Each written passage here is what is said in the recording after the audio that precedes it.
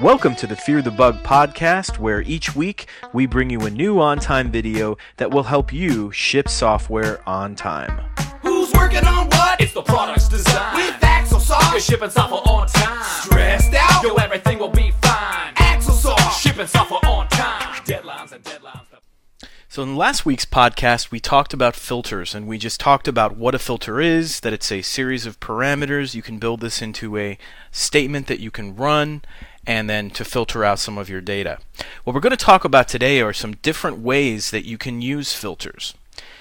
In the previous podcast, we only focused on just the data grid, on just the information in this grid, that a filter can be applied to reduce the number of rows that appear here. What we're going to focus on today are other ways that filters can be used. The first one to talk about is alerts. If I jump over to Project Wiki tab and I click on the Project Alerts tab, we can create an alert that focuses on an area of our project tree. And one of the ways that you can run an alert is based off of a filter. Now you will have to create this filter beforehand. So I'm going to cancel out of here and let's create a specific filter for an alert. So I'm going to go to Edit Alerts and I'm going to add myself a new filter. And I'm actually going to start this by calling it Alert. So this is going to be a filter specifically designed for an alert. And let's say that we want to be notified anytime that a high priority item is put on hold. So we're going to put high priority defect put on hold. That's going to be the name of the filter. And for the filter itself, all I need to do is add that logic. A high priority item that's put on hold. So we just quickly come in here and we're going to add status as one of the factors, and on status we're going to say any status that is on hold, and then we're also going to put priority. There's priority on high. Those are the two pieces of logic. Now that the filter is ready, now I can go and build that alert. So I'm going to come down here to alerts. We'll say this is for all projects. We'll leave this at the all projects level. Build a defect alert, name it filter, and then we'll call this high priority alert for on hold defects. All right. And then now we can actually point at that specific filter. So I'm going to select the high priority defect filter that we built, and I can search for this set of parameters every X unit of time, we'll say every hour, and if I want, I could receive one email for this. But essentially the filter that you build can be tied directly into an alert. That's one way that you can use filters. Another way is with archiving. That when you're looking at data, that especially when you have a lot of data and you want to archive this, you may want to actually use logical parameters to determine what items get archived. You can use our archive wizard for this by going up to Tools, clicking Archive, and then you can give some directions. And down here you'll see that you can actually include a filter. So let's build an archiving filter. If we just go up to Defects, we're going to jump back to that filtering menu, and I'm going to call this Archive. And let's say that we want to archive anything that's closed and low priority. And in here I'm going to actually add those parameters. We're going to put priority low and status closed. So we've built this as a filter. Now I just jump back to my archiving wizard under Tools.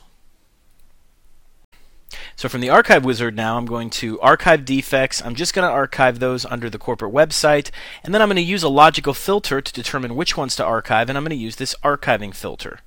And click Next. It's going to tell me that 9 of my defects are going to get archived, and then I'll go ahead and archive those and those items. Because I built the filter and told it which ones to use using parameters, the archive is much more powerful.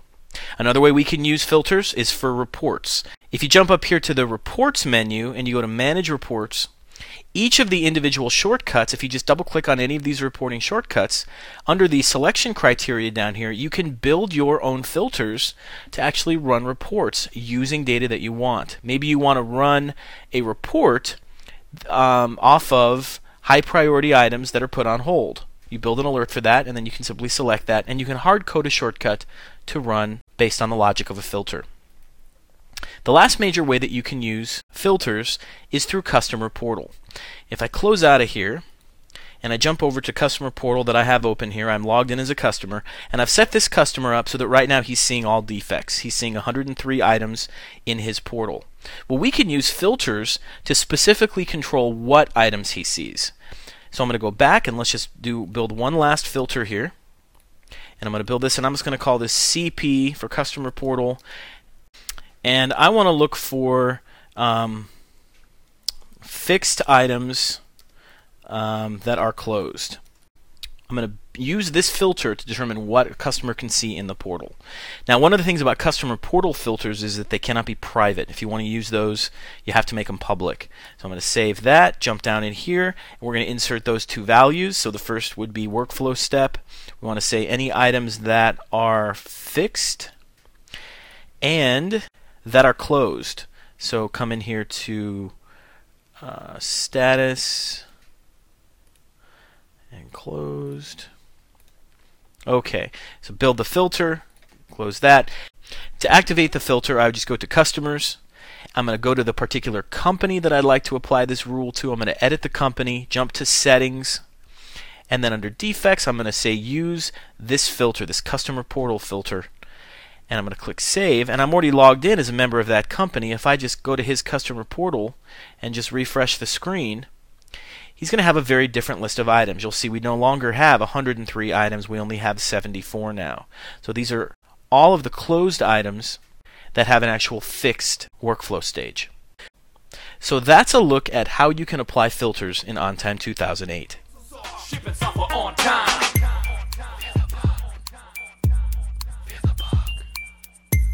Fear the bug. Fear the bug. Fear the bug, y'all. Fear the bug. Fear the bug, y'all. Fear the bug. Fear the bug, y'all. Fear the bug. Fear the bug.